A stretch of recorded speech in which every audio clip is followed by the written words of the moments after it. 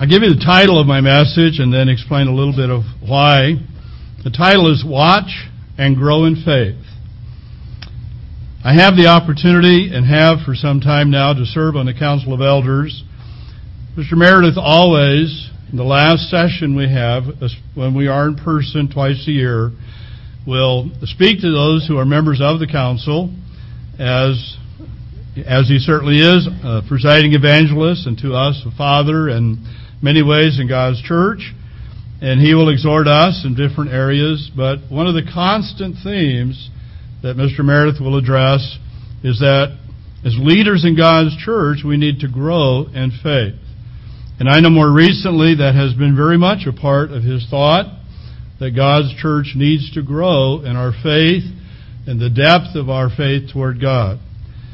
Now, many years ago, and it was mentioned earlier in the feast already, Mr. Armstrong brought out, and he often repeated, many of you don't get it. Well, in retrospect, I came to respect in a way that I perhaps had not previously. You do not ignore God's servants. And so today I want to address this subject, brethren, in a way that I hope helps you to grow in faith. And if you're going to address the subject of faith, I believe you have to start with Abraham, the father of the faithful. And I ask if you turn with me to Hebrews chapter 6. In Hebrews 6, we find here the Apostle Paul is writing to the brethren in Jerusalem. They did not know it. Perhaps they had some inclination of what was happening in their time. But it was only a few years after the writing and receiving of this letter that the city and their homeland was destroyed. And at that time, unlike our society, it was not a mobile society. It was a devastating thing to leave everything they had, perhaps the land and homes that had been in their families for generations, and to flee. And yet God mercifully spared the lives of those who took to heart his message of warning. So it was a very difficult time. And the Apostle Paul speaks to them. In Hebrews chapter 6, he speaks of Abraham. In verse 13, it says, when God made a promise to Abraham, because he could swear by no one greater, he swore by himself, saying, surely blessing I will bless you, and multiplying I will multiply you. Let's skip down here just momentarily to verse 16. It says, for men indeed swear by the greater. An oath for confirmation is for them an end of all dispute. Thus God, determining to show more abundantly to the heirs of promise the immutability of his counsel, confirmed it by an oath. Now what was the effect of that? And that God swore to him, to Abraham. Well, let's notice then in verse 15, which we skipped. It says, and so after he had patiently endured, he obtained the promise. Based on God's promise to him, and it was a time of patience, because the promise was made, and you need not turn to it, it's in Genesis 12, when Abraham was 75 years old. The fulfillment of that promise, in that you might say the son of promise, Isaac, was born when Abraham was 100 years old. So for 2.5 decades, as he grew older, year by year, he began, as time went on, and the Bible reveals, to think Ishmael was that son. But that was not God's intent. But he continued to endure. The book of Hebrews, in Hebrews chapter 11, it speaks of Abraham. It says, by faith, verse 8, by faith Abraham, when he was called to go out to the place which he would receive as an inheritance, he went out not knowing where he was going. And of course, that's recorded in Genesis 12. By faith, he dwelt in the land of promise as in a foreign country, dwelling in tents with Isaac and Jacob, the heirs with him of the same promise. For he waited for the city which has foundations, whose builder and maker is God. And God's speaking now of him having a son, because that son of promise did something to Abraham. That is, it confirmed or strengthened his faith. It's interesting here in verse 11.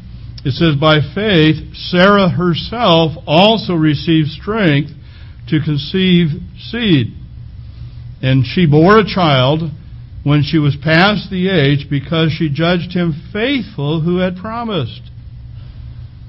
And that's an interesting statement, because if you go back to Genesis, and I'm not going to do it because there's quite a bit of ground I wish to cover, brethren, that brings us to our day today, but I'd like you to see a pattern in God's Word. When she first heard Jesus, who had come with two angels to Abraham, and she had, in a sense, got up by the door, put her ear to the door to hear what was being said, she heard Jesus Christ say to Abraham, you're going to have a child. And you can read in Genesis 18, she did what? She laughed within herself.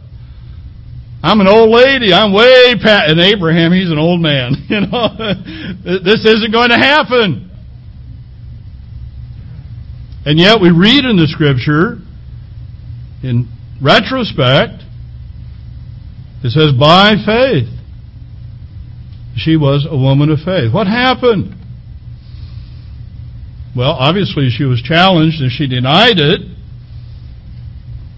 But what took place? Well, it's interesting because if you read right on in the book of Genesis, you read of Jesus sharing with Abraham, not to hide from him because he was going to give him great promises, what he was about to do. And that was regarding Sodom and Gomorrah. And Abraham, undoubtedly, very aware of the fact he had a nephew there and family, he said, well, God, what if? And he began to go down in numbers. What if there's 50 righteous? And he realized, well, maybe there won't be. I doubt if he was ignorant of what was happening and the nature of the city and the valley. He proceeded all the way down to 10. And perhaps at that point, I don't know, but perhaps he felt comfortable because he knew of Lot and his family and sons-in-law, and he thought they were righteous before God. All of us know what took place. That wasn't true. The city was destroyed. The valley was destroyed with fire and brimstone. Sarah knew that. Sarah heard what was going to happen, and then it happened. And it happened by the word of the individual she heard and had laughed at that regarded her own flesh. I think, brethren, if you put the pieces together, and I don't think it takes a lot of math to do it, it influenced her heart. That she suddenly had a different spirit regarding the promise that had been given to her to have a child. Now, it wasn't a long period of time. You can read in the previous chapter that Abraham had already reached the age of 99, and the child was born when he was 100. But I think in those events, something took place within her. And it was because God had made a statement of an event. And in a very short time, that event happened in a very remarkable way. Brethren, when you look in the Bible, we'll see that there's a pattern. And it's a pattern based on what faith is about.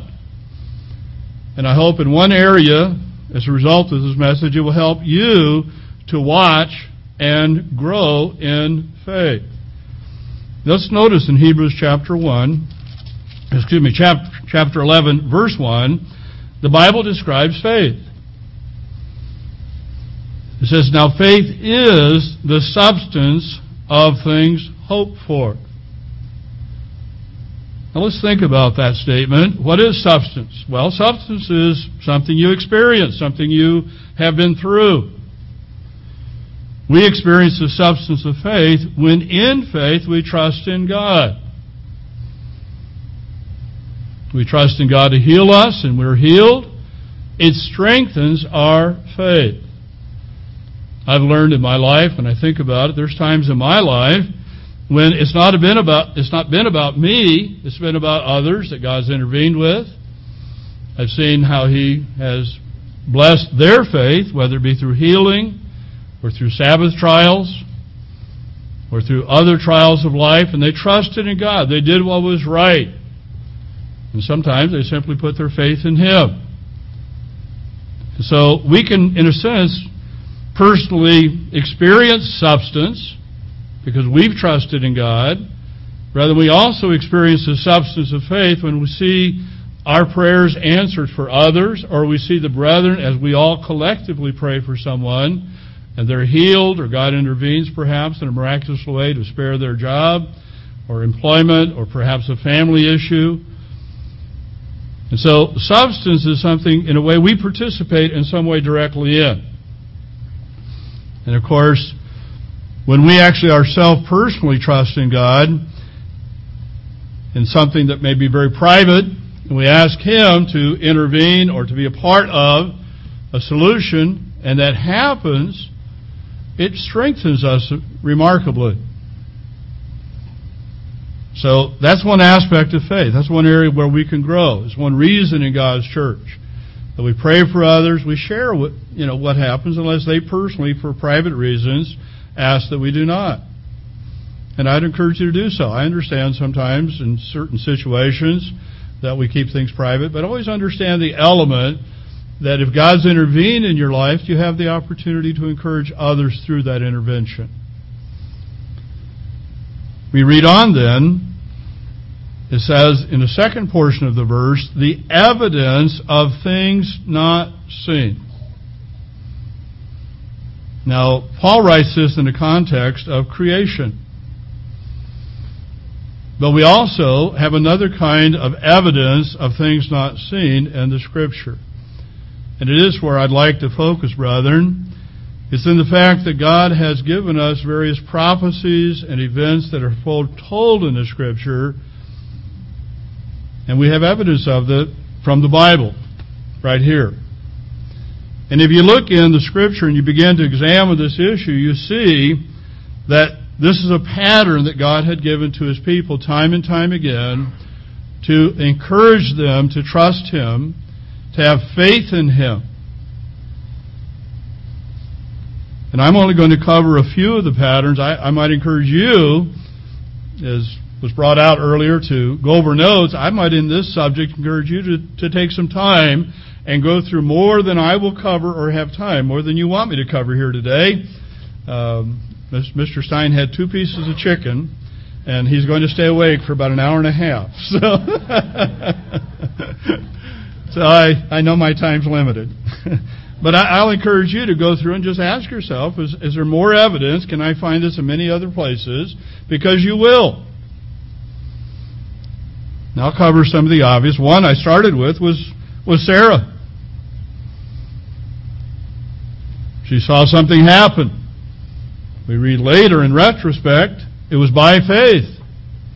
But we read of her first it was not faith. She doubted. Well, if you look in the Scripture, you'll find in the subsequent history of Israel, God often backed His word with miraculous victories in war, or with signs and miracles. He backed up His servants. In fact, when you read the history of Israel after the kings established and some were evil and they turned from God, they actually hated God's servants. They didn't want them to show up. They were always bearers of bad news. Now that's not a problem if somebody comes to you and says, well, doom and gloom is coming, and it doesn't happen. But if somebody shows up at your doorstep and you don't like what they have to say, but every time they tell you this is going to happen because of your evil conduct, or if you go to war, you're going to lose, and every time they're right, you don't want them to come to your door. And it's interesting because you'll find time after time in the history of Israel that transpired. Now those who were God's servants, in a sense as kings, and turned to God, they sought the counsel of God's servants. And the reason they did is because they knew that God would, through them, reveal whether or not they were doing the right thing. And they were doing so as leaders in the nation of Israel, God's people. It's interesting, we go back and read some of the accounts, and how, in some cases, because it didn't come directly from a servant of God, you can read the account of Josiah. It came from the king of Egypt. He said, no, God was the one who sent me. Your God sent me on this mission. You know, he went to war with him, and he lost his life. You can read Jeremiah, mourned him greatly, because he had been a righteous man, but he didn't listen. We also see the same pattern when God brought Israel out of Egypt. It was with great signs and wonders. And when he got down to actually delivering them, which we know of through the Red Sea, he told them, stand still. See the hand of God. He wanted them, brethren, to be inspired with faith. He wanted them to build a complete trust in Him. And He backed it up time and time again to try to build that relationship. I always look back on that and wonder, how in the world did they see all of these things and come to the heart and attitude of not trusting God? But as we look in our time and the times we live, I think we can understand it better. And I'll get into that a little bit later, because we live in a time when there's tremendous evidence, and many have turned their head from it and ignored it.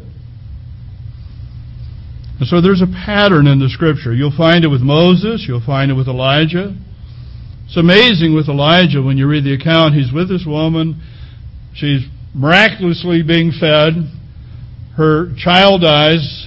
God revives him through His servant. And then she says, at that point, having all of these things, now I know. It took the resurrection of her son back to life to actually be convicted. I know you're a servant of God. We can be stubborn. We really can be. You can read of Elijah. You can read of Isaiah. In fact, as you go through, you'll find time and time again, God backed up His servants. Those that were faithful, their faith grew. It increased. And we know from the Scripture there were the thousands, literally, who served God at times when God's servants did not know it, did not understand, and yet obviously God was working in their life. So my point as we go through and go forward, brethren, this message is to help you to begin to be aware and to really appreciate the evidence that we have, the things that are happening and have happened in our life, that have happened even in the church of God, that we would grow in faith. Because sometimes something can take place right in your presence, and if you don't take careful note of it and really think about it, you may not really and truly see God's hand in the way you should. We look at Jesus Christ and His coming. We find that He performed miracles and signs, and of course it gave testimony to His Word. I think the most remarkable thing is how He came back and on a number of occasions appeared to His people. That He wanted them to fully grasp and see and know that He was resurrected. That they would in fact have, and the promise was, life eternal as a spirit being. Let's notice a few examples in Acts chapter 1. This is one that relates to the Day of Trumpets, which we kept and observed Christ's second coming. We read here in verse 9, now when He had spoken, that is Jesus, had spoken these things while they watched, He was taken up and a cloud received Him out of their sight. And while they looked steadfastly toward heaven, as He went up, behold, two men stood by them in white apparel. It's interesting because God didn't just want them to see this, He actually wanted them to understand. who also said, Men of Galilee, why do you stand gazing up into the heaven? This same Jesus who was taken up from you into heaven will so come in like manner as you saw him go up into heaven. And so the emphasis wasn't just on what they saw, it was what was ahead of them. It was the promise, it was the future. And brethren, that's very true in our presence here. We come here to rejoice something that lies ahead. It's not happened. And we have to have a full assurance and have faith in God to fully embrace it as He would want us to, in keeping the feast and rejoicing before Him, that we actually get the picture that what we're doing here is about a reality that lies ahead. The more real that is in our mind and our heart, frankly, the more pleasing we are in God as we keep this feast. In 1 Corinthians 15, we read in the Bible, and I'll go back to another account, but there are several accounts of the apostles and the disciples seeing Jesus Christ. Sometimes people overlook the fact God also gave this same inspiration to the brethren. In 1 Corinthians 15, starting here in verse 3, the Apostle Paul writes, and it's to a church in Corinth. This was a city of undoubtedly brethren who had means, a city of trade.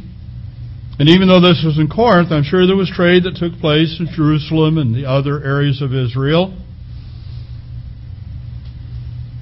So he tells them in verse 3, For I delivered to you first of all that which I also received, that Christ died for our sins according to the Scriptures, and that He was buried, and that He rose again the third day according to the Scriptures, and that He was seen by Cephas, then by the 12. After that, He was seen by over 500 brethren at once. 500 brethren saw Jesus Christ, the resurrected Jesus Christ. They saw it all at one time. They were together. Of whom the greater part, the majority of them, remained to the present. But some had fallen asleep. Now, if you were in Corinth, I know what I would do. Maybe even if I didn't have the means and I had a friend or I knew someone that was traveling a ship, they were going to Jerusalem, would you look up a few of these people? I want to know. And I'm absolutely sure, knowing human nature, that was done by many people. Did you actually see that? Well, make sure you ask 3, 4, 5. Somebody could have had a hallucination here, They may have had too much wine. That's what others thought when they saw God's servants inspired and filled with the Holy Spirit. But brethren, the word came back time and time again. No, that's what they all saw. They saw the same thing. They saw Jesus Christ resurrected. And of course that inspired an excitement and also a tremendous faith in the New Testament church. You think Jesus was aware of that? Notice in John chapter 20.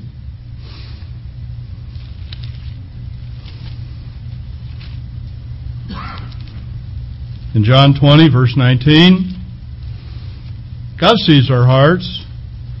He knows, brethren, our thoughts.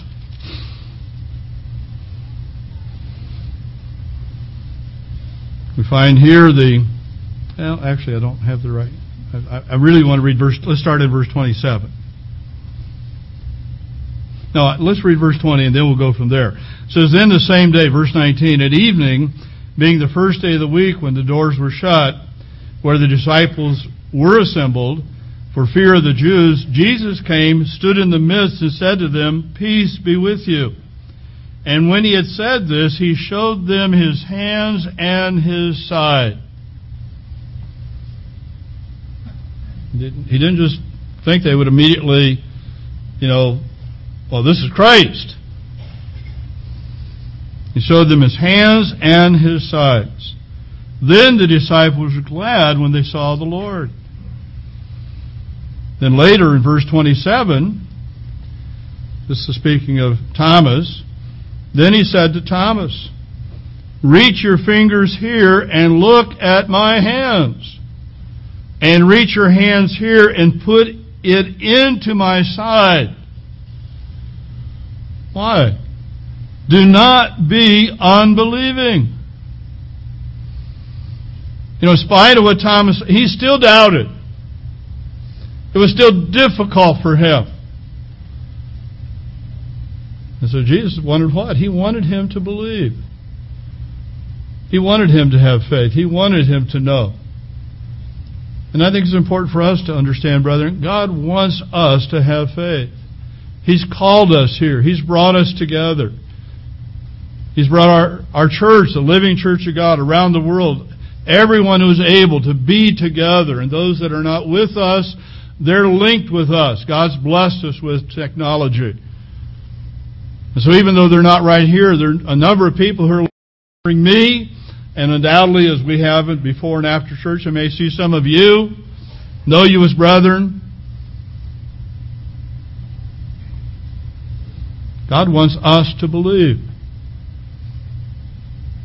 It says, do not be unbelieving, but believe. And Thomas answered and said to him, my Lord and my God.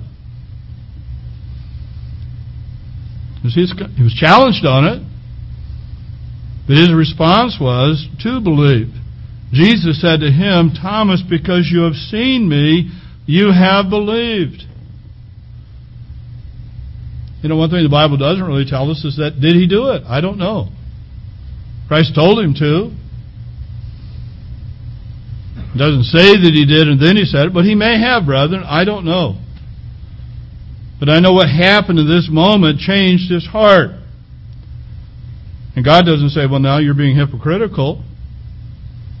He says, because you have seen me, you have believed. Blessed are those who have not seen and yet have believed. But God has given us evidence, brethren.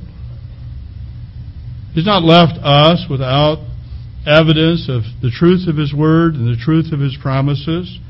In fact, we live in a time when God has given us incredible evidence of His existence, of what lies ahead, and the promise of His kingdom. The Bible tells us that God sees those things that be not. That He looks to the future. He is able to foresee in a way that we cannot. When God has done that, brethren, He shares it with us. And many of the promises that we read and rejoice in regarding the kingdom of God were given to us by God's servants who witnessed to Israel and to Judah. And so we read in Isaiah, we read in Jeremiah. And yet we know as we read those statements, and even as they were written, often they were written in a way that is very clear. They were not for the immediate future. They were for the distant future, for the time that's spoken of in the Bible as the latter days. But there's a remarkable prophecy in the Bible that is literally amazing, because many times people deny. You look at people and, well, that may or may not, it wasn't intended for us. But brethren, there's a remarkable prophecy in the Bible that you cannot deny. That prophecy goes back over 2,500 years of human history. And that prophecy, after generations, and literally we're talking of kingdoms, has been fulfilled exactly as prophesied 2,500 years ago. And that's incredible. The world doesn't want to really look at it. We in the Church of God have come to be familiar with it. But something I learned a number of years ago as I couldn't believe, as I saw people, and I saw Mr. Armstrong at times ridiculed, because we lived in the 1990s when some of these things were beginning to happen. Now, since that time, more has happened. But I learned some lessons. I saw when people ridiculed someone, put them down, that created doubt, and brethren, doubt creates a lack of belief, and pretty soon things that you're even sure of and know of, you begin to doubt. And you can't let that process begin. You have to think beyond that. You have to realize there are people who are naysayers. There are people who will ridicule. The Bible tells us that. And we cannot be influenced by them. Not that we're foolish. We look at the truth, the facts. Now, Mr. Armstrong has been ridiculed by many because he told us certain things would happen, but they did not happen on the schedule that Mr. Armstrong saw. You ever think about that? I've seen Mr. Meredith and even our church ridiculed for those reasons. But if you stop and think about it, what does any servant of God do? What did Jesus Christ say we are to do? It says, when you pray, you start what? Our Father in heaven, we pray, thy kingdom come. And there's not going to be a servant of God who doesn't pray, thy kingdom come, and who after a period of time does not have in his heart a great desire for God's kingdom, and who does not desire that that kingdom would come in his life, because that's been his daily prayer. That was true of the Apostle Paul. It was true of Mr. Armstrong. It's going to be true of every servant of God. I'm sure, brethren, it's true of each of you. You pray, thy kingdom come. You desire, you hope and pray that you will live to see. It may or may not be true. You will in a moment, in a twinkling of an eye. We're going to return with Jesus Christ. So we're going to see it happen. So please understand that. Whether alive or asleep, we're going to be raised, those who are asleep, from the grave. But to fault someone, to ridicule them, to discredit the things they say. You know, I've been a member of the church for many, many years now. This is my 56th feast. My first time I attended church was in Eugene, Oregon. I was a teenager. Our family walked. You've seen the pictures of the building, the little white church building outside the outskirts of Eugene. My brother told me a number of years ago he attended an event in United, and they had a video, the history of the church. It was in Panama City. He was there. He was telling me about it. I said, Dean, do you realize that in that audience, you were the only individual who sat in that room that was ever in that building? He said, well, I hadn't really thought about that. I was there also, and my parents and my sister. And our family brought church attendance to 75. There were 70 other brethren who were in that building as well, our first Sabbath. And we knew very little about, aspects of the church. First time my parents kept the days of unleavened bread, we had hamburgers during the break. In the afternoon, the minister explained what unleavened bread was. So those of you that are new, you're going to learn. And as all of us have been there, we learn and we grow, but it doesn't stop. I keep learning. I keep seeing things in the Bible I didn't see, and I find it amazing. Honestly, I see things more today, I believe, than I did years ago. But to ridicule someone or find fault with them. Was Mr. Armstrong wrong to point out to us the things I'm going to cover? I'd like to ask you that question. You think about it. Because see, what Mr. Armstrong came to understand was a prophecy of the book of Daniel. And that's a prophecy over 2,500 years ago God gave that outlined the kingdoms of this world. Just notice here in Daniel chapter 2, and Daniel at this point in his life was a very young man. He could have actually been still in his late teens. I suspect he probably was closer to 20, 21 years of age. But he was a young man. He'd been brought into captivity. We know the account. I'm not going to go into the details of the account. We have wonderful literature, brethren, that has explained this. None better, in my opinion, than that written by John Ogwyn, which is a publication of the Living Church of God. There will be a few times I quote from it, but we have a booklet that basically makes it really clear. Best explanation. I've read the ones in Worldwide, and I've read other material. No one explained it better than John Ogwyn in the booklet, The Beast of Revelation, Myth, Metaphor, or Soon Coming Reality. And I suspect you probably have a copy at home. I hope you go back and think about and read it and go make sure you fully understand it. But in Daniel chapter 2, Nebuchadnezzar, who had captured Judah, who brought a few of the young people back to serve, and took them literally because of their intelligence and their, I think, kind of character they had and their persona, to train them. It was challenging. Daniel found himself confronted with various foods and delicacies, and he refused. Didn't know the result of that. And he wasn't alone. You can read in the Scripture he had friends and companions, but they were faithful to God. You can read in Daniel 2, when this event took place and Nebuchadnezzar had a dream, and he basically got disgusted with all of his wise men, and of course at that point that's who Daniel was with. He was being trained, and it was a part of that group, and they were all going to be killed. The man that was sent, Daniel pleaded with him, let me, give me a day or so, let me go, and he went to his friends. You can read that in Daniel chapter 2 and verse 16 and 17. And they did so that they could seek mercy from God of heaven concerning this secret, so that Daniel and his companions might not perish with the rest of the wise men of Babylon. But God revealed to him, and he understood, because it was very difficult. Nebuchadnezzar was smart. He thought, if I tell them what the dream is, then how do I know that they can interpret it? But if they can tell me what the dream was, then I can trust them. Pretty straightforward. I'm going to tell you the truth about a dream, then they ought to have the ability to tell you what the dream was.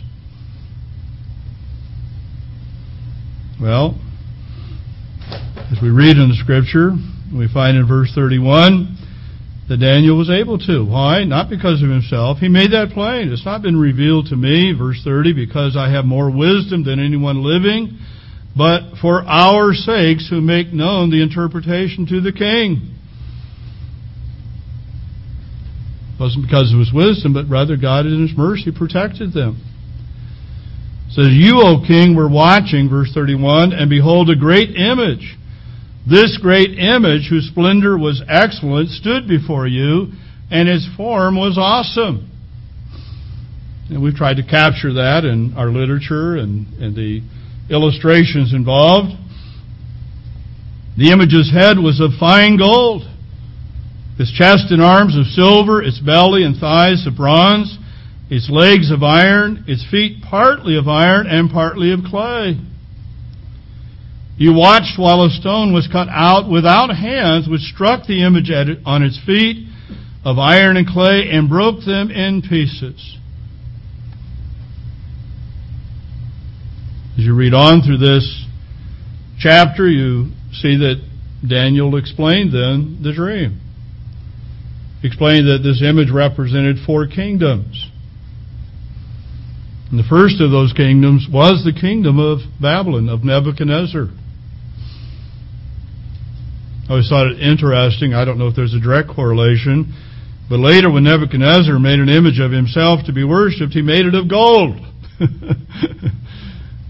You've been told by God's servant, whom he literally, accepted, that Daniel served a God who was above all gods, that he was the God of gods, but he turned around and he made an image so people would, in a sense, honor him.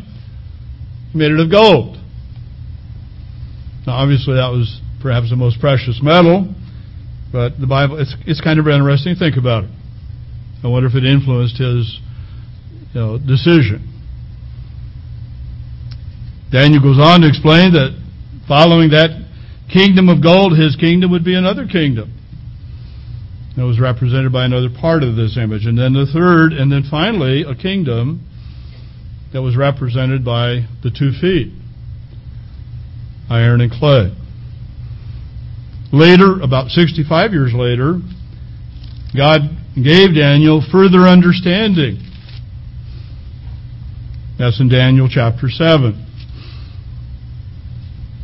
In this case, God didn't give him a vision of, let's say, a person, or, because it does describe, as you read it, of a head and arms and breastplate and so on, and of legs of a human image. Here he gave him an image of various animals. And we read of in Daniel 7 of a lion, a bear, a leopard. But then it speaks of here, in verse 7 of Daniel 7, after this I saw in the night visions, and behold, a fourth beast, dreadful and terrible, exceedingly strong. It had huge iron teeth. It was devouring, breaking in pieces, and trampling the residue with its feet. It was different from all the beasts that were before it, and it had 10 horns.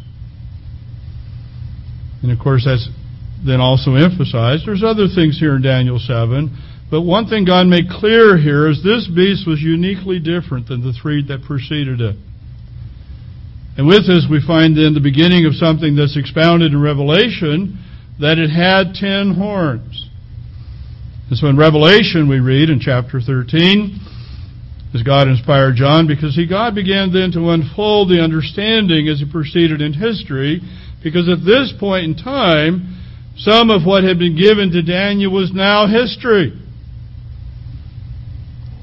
And when you read Daniel chapter 8, and you read how God revealed to him part of the understanding of Daniel 7 that related literally to the events that were to come, not way off in the distance, not in the latter days, but past his time, but beginning with his time, I have to believe that people of God began to have some understanding. They began to look at it and say, well, these things have happened. There was this king, and this is what happened, because this was a part of history. The other part of it, how would you look forward, brethren, and know and understand 10 horns? What did it really mean? And what is this? That would be difficult. And so we read in Revelation further explanation of this prophecy. But this prophecy, the foundation of it started 2,500 plus years ago. So now, about 80 years into the life of John, God began to reveal to him a vision. This was for the latter days. A part of that, Revelation 13 and Revelation chapter 17, brethren, explain to us in greater detail the understanding of this fourth beast. The one that was iron and clay, who had 10 toes, the one that he reads and who was inspired to see in vision, that had incredible teeth and strength, and it was different than the others. And we read that in Revelation chapters 13 and chapter 17. I'm going to read just a little bit from John McGuinn's booklet, because it's helpful to understand, just so in speaking here you understand. It says, the beast of Revelation 13 corresponds to what Daniel saw in Daniel chapter 7. However, the beast of Revelation 17 is different. It is a creature ridden by the woman. Unlike the earlier description, the beast in Revelation 17 is the one that was and is not. I read that, brethren, because when did that understanding come to take place among God's people? Mr. Armstrong was influenced by that during the time of World War II. Because his early thought was, perhaps this is it. It wasn't that clear. You look back in history, there's a few times when you look in retrospect, you wonder. But then he began to clearly see that no, Hitler was not going to Those forces were not going to conquer the world well before the turn of the tide, because he came to understand that what he was seeing was right here in God's Word. It was in Revelation 17 that we're speaking here now of a beast that was and is not. God gave him understanding. Mr. Meredith mentioned that in the opening night message, that Mr. Armstrong began to say that, no, there's going to be another revival of Europe.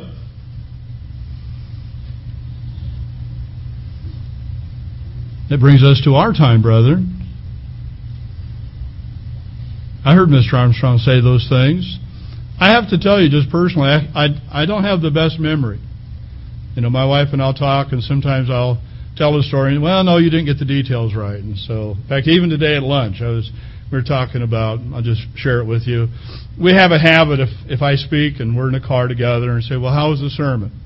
Well, a number of years ago, I gave a sermon. I was not real comfortable with it, and I almost didn't ask her, to be honest with you.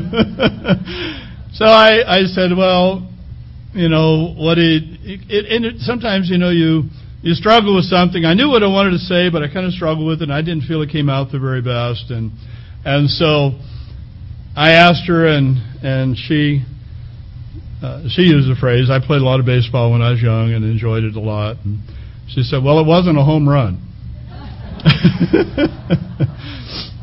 So now we have this kind of way of communicating. I will ask her, well, how was today's sermon? Was it a bunt single? You know, and so I sort of get evaluated. Well, that was a solid single or double, or, you know, you could have. And once in a while, she's pretty rare. I mean, I'm not sure I can remember. My memory's not real good.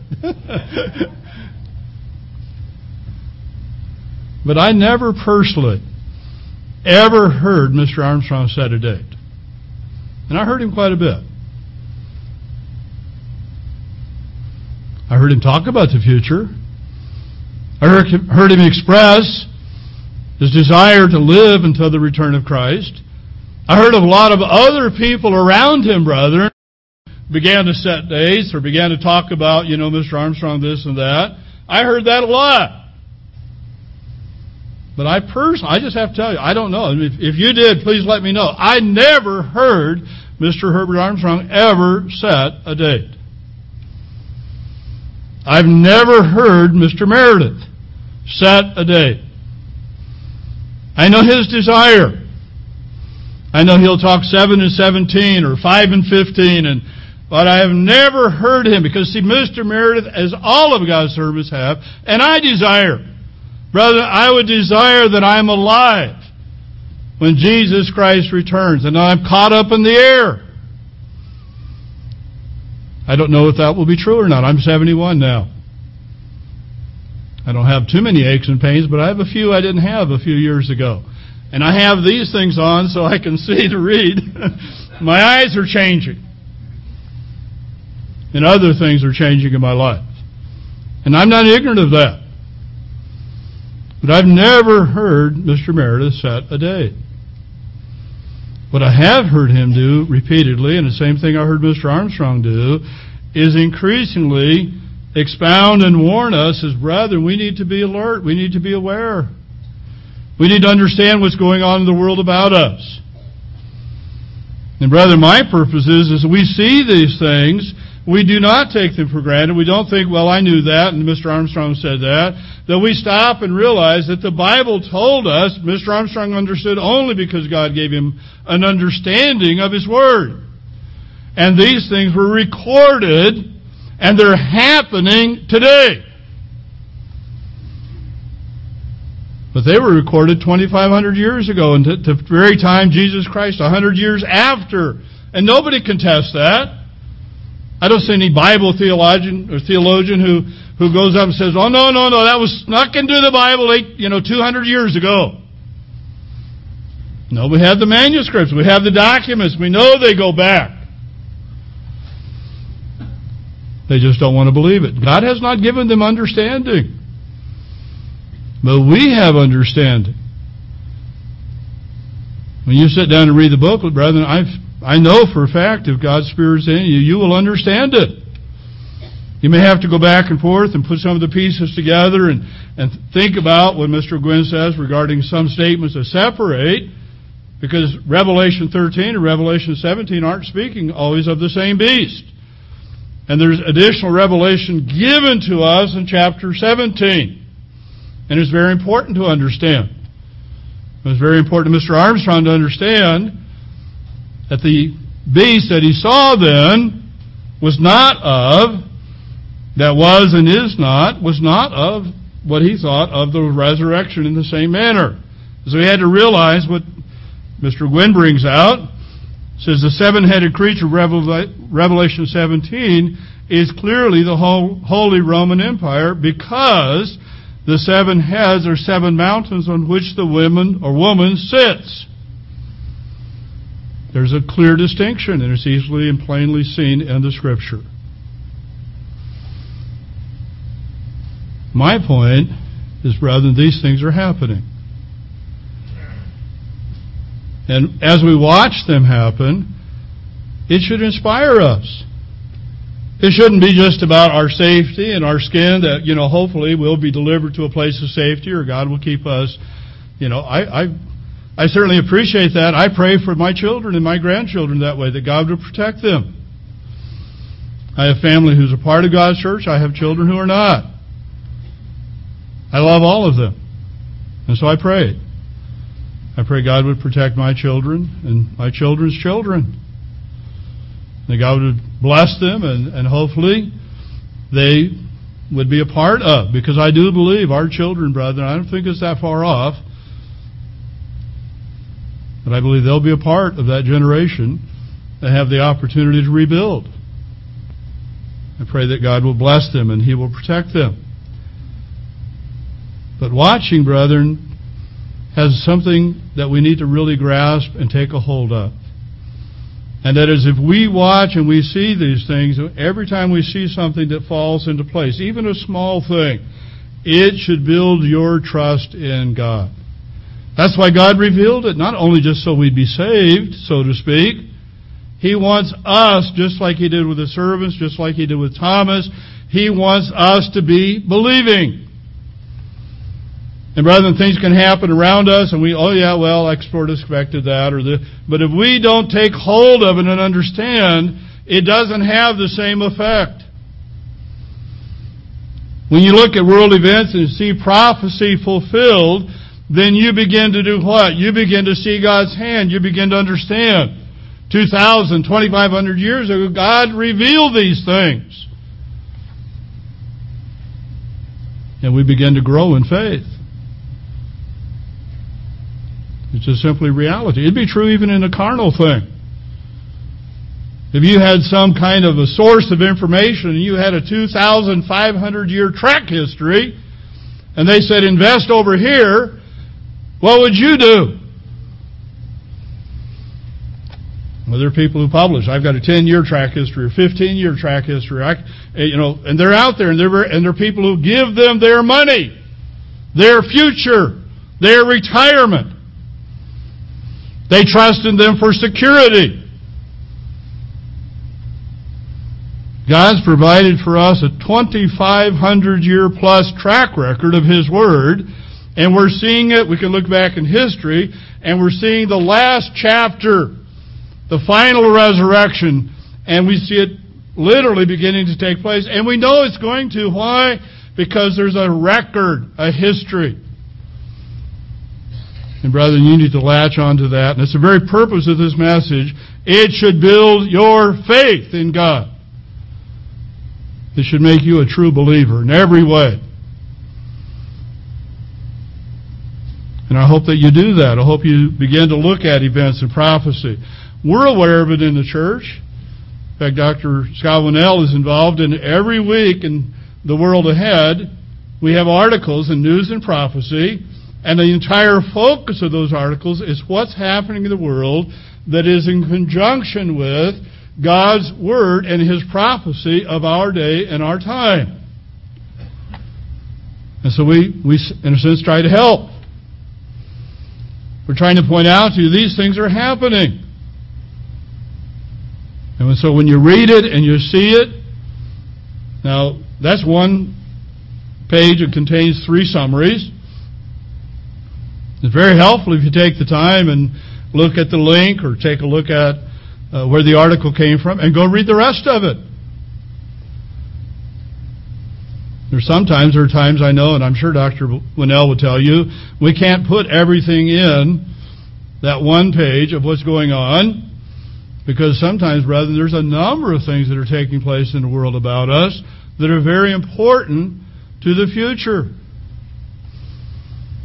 What's happening in Europe right now regarding immigration is going to change Europe. And it's going to change the nature of the people who live there. And a nation that prided itself in being tolerant is going to become intolerant. And they're not going to have much of a choice. They're already in a situation of advising their children who go to school near immigrant camps, do not expose yourself. Don't wear the skirts that you would normally wear. Don't wear the blouse you would normally wear. Because they've had incidents of those young ladies being raped. You don't think that touches people's lives? You don't think if you're a German mother and you're told by your government your daughter can't wear her clothes, you have to go buy her something different, make sure she's covered herself, that it would not affect your heart? That's happening. That was yesterday. I read that, a day or two ago. If you have an internet access, I hope you take the time and go to the site of Der Spiegel and connect to the English site and read that from time to time. We don't read in our press, brethren, things that are going on around the world. But it's out there, it's available to us. And that's also uniquely different. You realize when you look back in history, not that many years ago, how did people get the news? Well, you might have somebody come in who traveled through their village, and he would tell them, well, this and that is what's happened. Now, that might be a year ago, if they lived in perhaps a more remote area. It might be 2 or 3 years old. Or they may hear it by rumor. We live in a uniquely different time in human history. I at one time, I would turn on, ABC, NBC, whatever the network, and I'd watch the news or read the paper. I don't do that anymore. I frankly get on the internet, and if I read something, I generally will try then to go to the area of the world that it took place in and find out, is there video? Because we live in a very unique time. Something can happen in the world and you can know about it literally minutes later, and sometimes if you jump online, you can see it as it continues. And it doesn't make any difference where it is in the world. There are people that have cell phones. I was talking to someone about a used cell phone. Oh yeah, we tend to just get them. They sell them in Africa. Very popular item. It links them to the world. And so people who have just some means, if they can, they buy a cell phone.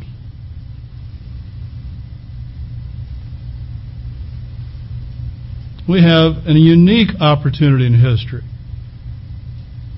We have an incredible blessing of literally watching what's happening and God's Word being fulfilled, watching prophecy be fulfilled, brethren, and it should inspire us to faith. It should inspire us to trust in God. It should build our faith and our trust. So it's not only the book of Daniel we have, we also have all the prophecies. There's things in Daniel that you may not even think about or notice. One of the things I've noticed here recently and thought about, there's events that are going to take place. The Bible tells us you would not discern or expect if you looked at only human events and human nature. And why do we know that? Because the Bible plainly tells us some very important events are going to take place as a direct result of powerful demonic influence. And so God allows certain evil spirits to go forth. We also know something our world is challenged by is the spread of wealth. Dr. Winnell this morning spoke of that and how that's taking place. That's not going to change. It's going to get worse. And the reason I know that, brethren, is because when you read in the Scripture, the Bible speaks of a time of great tribulation that troubles all of this planet, yet at that very same time are people then who are going to grieve. Why? Because Babylon is taken down. Why? Because they had great wealth. And we're not going to see that get better. We're going to see that get worse. And we know that, what? Based on God's Word.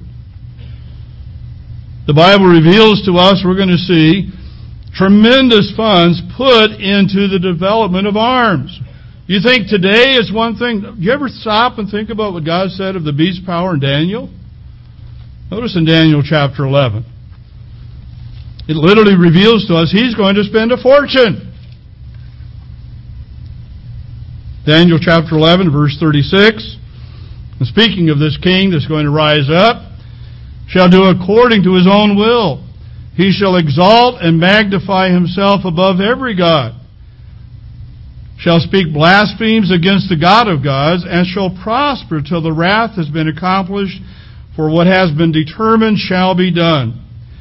He shall regard neither the God of his fathers, nor the desire of women, nor regard any god, for he shall exalt himself above them all. But in their place he shall honor a God of fortresses. And the God which his fathers did not know, he shall honor with gold and silver, with precious stones and pleasant things. God tells us this man who fears no one, he's going to build a military powerhouse. And he's going to dump a ton of wealth. I suspect in technology and weapons, brethren, that give him superior power, reach across the planet. Thus he shall act against the strongest fortresses with a foreign god, which he shall acknowledge and advance its glory, and he shall cause them to rule many and divide the land for gain or for profit. You think you live in a world today that's armed? God tells us it's going to totally escalate. It's really interesting when you read about, we talk with the king of this, South coming up and attack him. I'm beginning to wonder, is that a physical attack or is that terrorist? I don't know.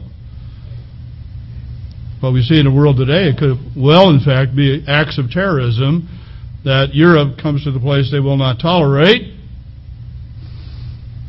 But they're not going to act as we have, or it's been the pattern of this period of time in history. They're going to go down like a whirlwind. When that same king, that beast power, reacts to tidings, and it's interesting how it says, but news, verse 44 of Daniel 11, but news from the east and the north shall trouble him. What does he do? Well, let's seek diplomacy. No. No. What's the nature of this kingdom? What's it described as in Daniel? It's got teeth, it chews, it's powerful. And we're going to see that happen. We're going to see that development. We're going to see that technology. We're going to see weapons, rather than that perhaps will be unbelievable in terms of power and strength. Yeah, he's going to have these tidings. News is going to trouble him. Therefore he shall go out with great fury to destroy and annihilate many. God gives us sort of an insight of the nature of the individual that's going to be the beast power and where the focus is. There are things in the Bible, brethren, if we just take note of and begin to look at, we see a picture and we're going to see those things happen. But my point is, as they happen, don't think, well, it didn't happen on the schedule, I thought. Because I saw that. I said in meetings in 1991, 92, 93, 94, I saw time after time with somebody who was in the church who had responsibility in our former fellowship in the Worldwide Church of God, they would start by ridiculing something Mr. Armstrong had said or something was published in a booklet. And I was absolutely amazed to see men that I had gone to college with, men that I had respected, who hook, line, and sinker bought into it. And I'm not talking about doctrine. I'm talking into the ridicule.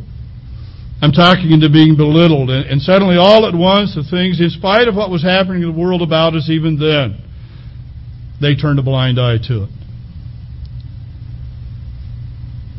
I was amazed. We cannot do that. We're God's people. The events that have been recorded that are in the Scripture, brethren, just like God set a pattern with Abraham. God said, you're going to have a child of promise. It was impossible for God in a physical sense to fulfill all the promises that there would be a great nation and a multitude of people without a child. It was 25 years, and God gave him that child. One thing that's also fascinating in Hebrews is because God asked him to sacrifice that child. But you know the kind of faith that Abraham had built by this time in his life? You know, it doesn't tell us in the Old Testament what he thought. We do know that he obeyed God, and he didn't hesitate to obey him. But he wasn't ignorant. He wasn't blind.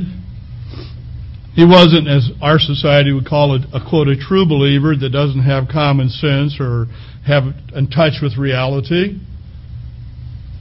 Now, he was a man of great reality.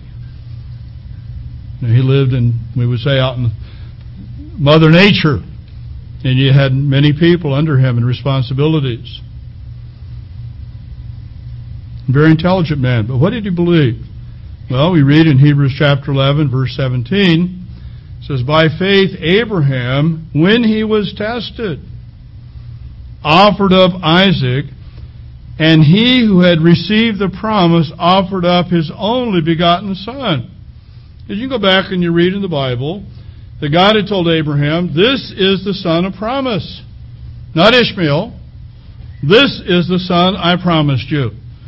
A son that came by a miracle of God.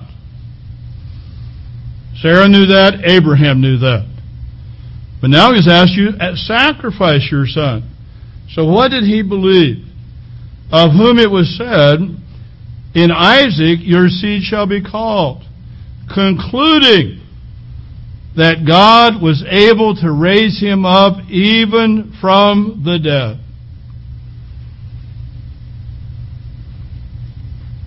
From which he had also received him in a figurative sense. This very bright, intelligent man was faithful to God, who obeyed God, who put his trust in God. Rather, when he was put in that situation, God reveals to us what? The thoughts of his heart. He literally reveals to us what went on in Abraham's heart and his mind. His thought was, his conclusion, what's God going to do? He didn't really expect God to stop him. He expected he would do it. God had never stopped him when he gave him instruction before. When God said, you get up and you leave, and God didn't, go down the road and say, hold on here, we got a detour.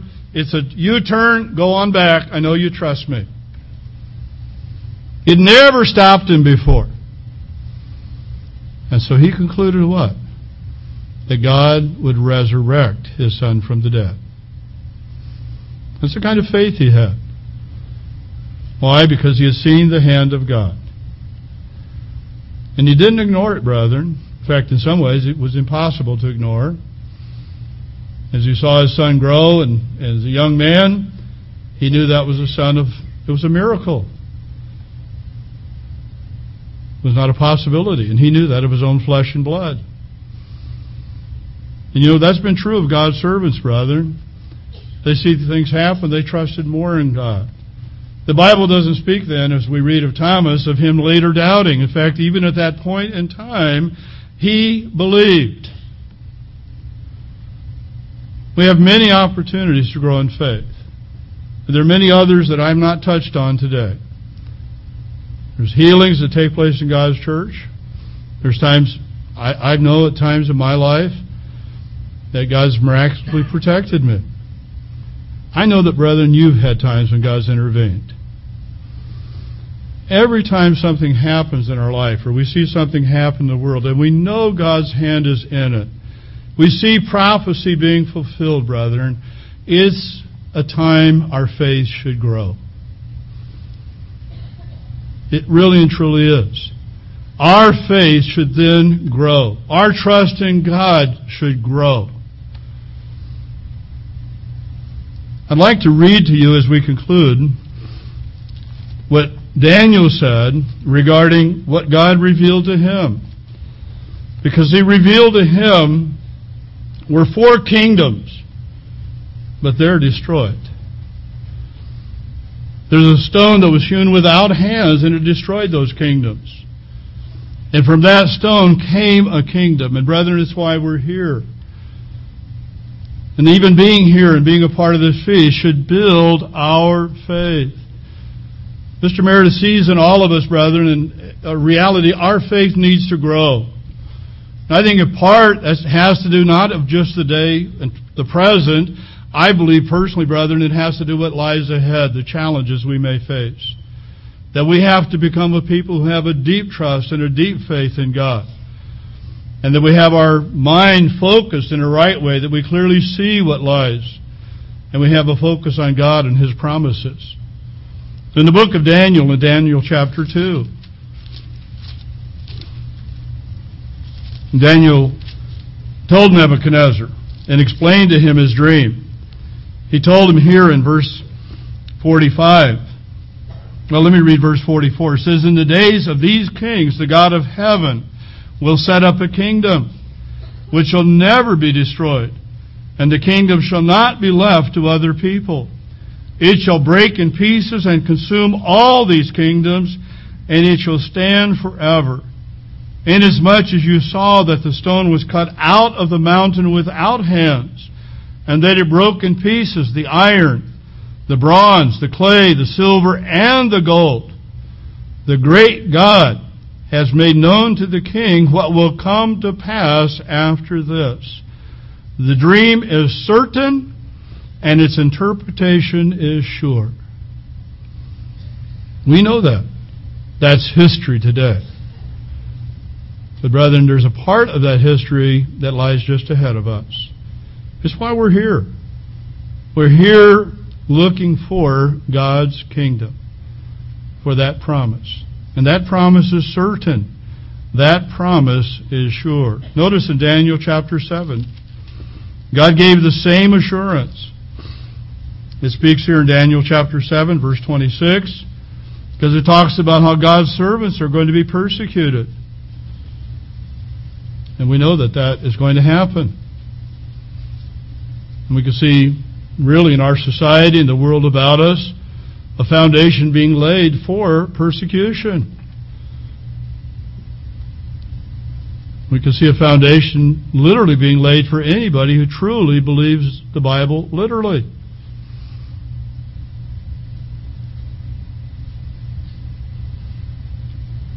Verse 26 of Daniel 7 says, "The court shall be seated, and they shall take away his dominion to consume and destroy it forever.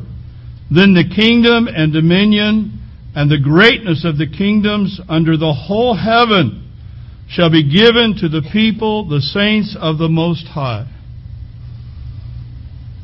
Brought out this morning, we're going to be given, we're co-heirs with Jesus Christ. We're His bride, His queen. We're going to inherit, and it's going to be given to us. And all dominion, His dominion is an everlasting kingdom. And all dominion shall serve and obey Him.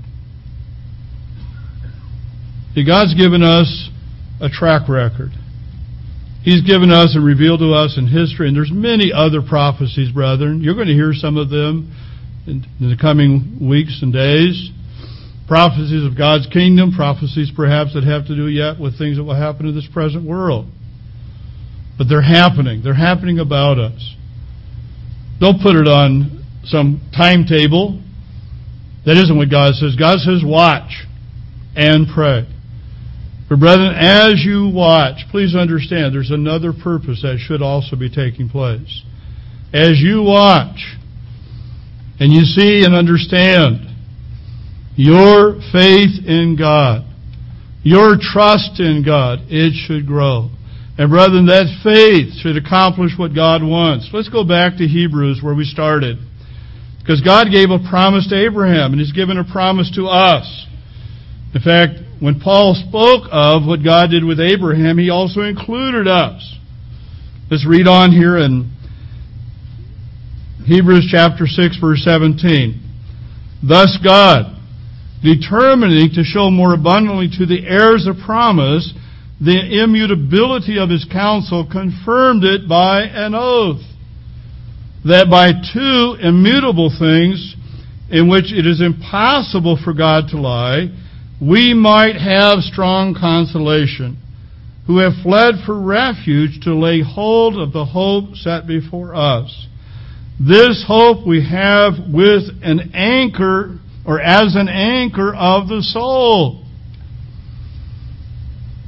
See, our faith and the hope and the things God's revealed, the evidence, their substance, but brethren, we also have a lot of evidence God has given that becomes an anchor. And it anchors our soul both sure and steadfast. Part of that anchor is also our Lord Jesus Christ, and which enters the presence behind the veil when the forerunner has entered for us, even Jesus, having become high priest forever according to the order of Melchizedek. But God's purpose remains the same, brethren.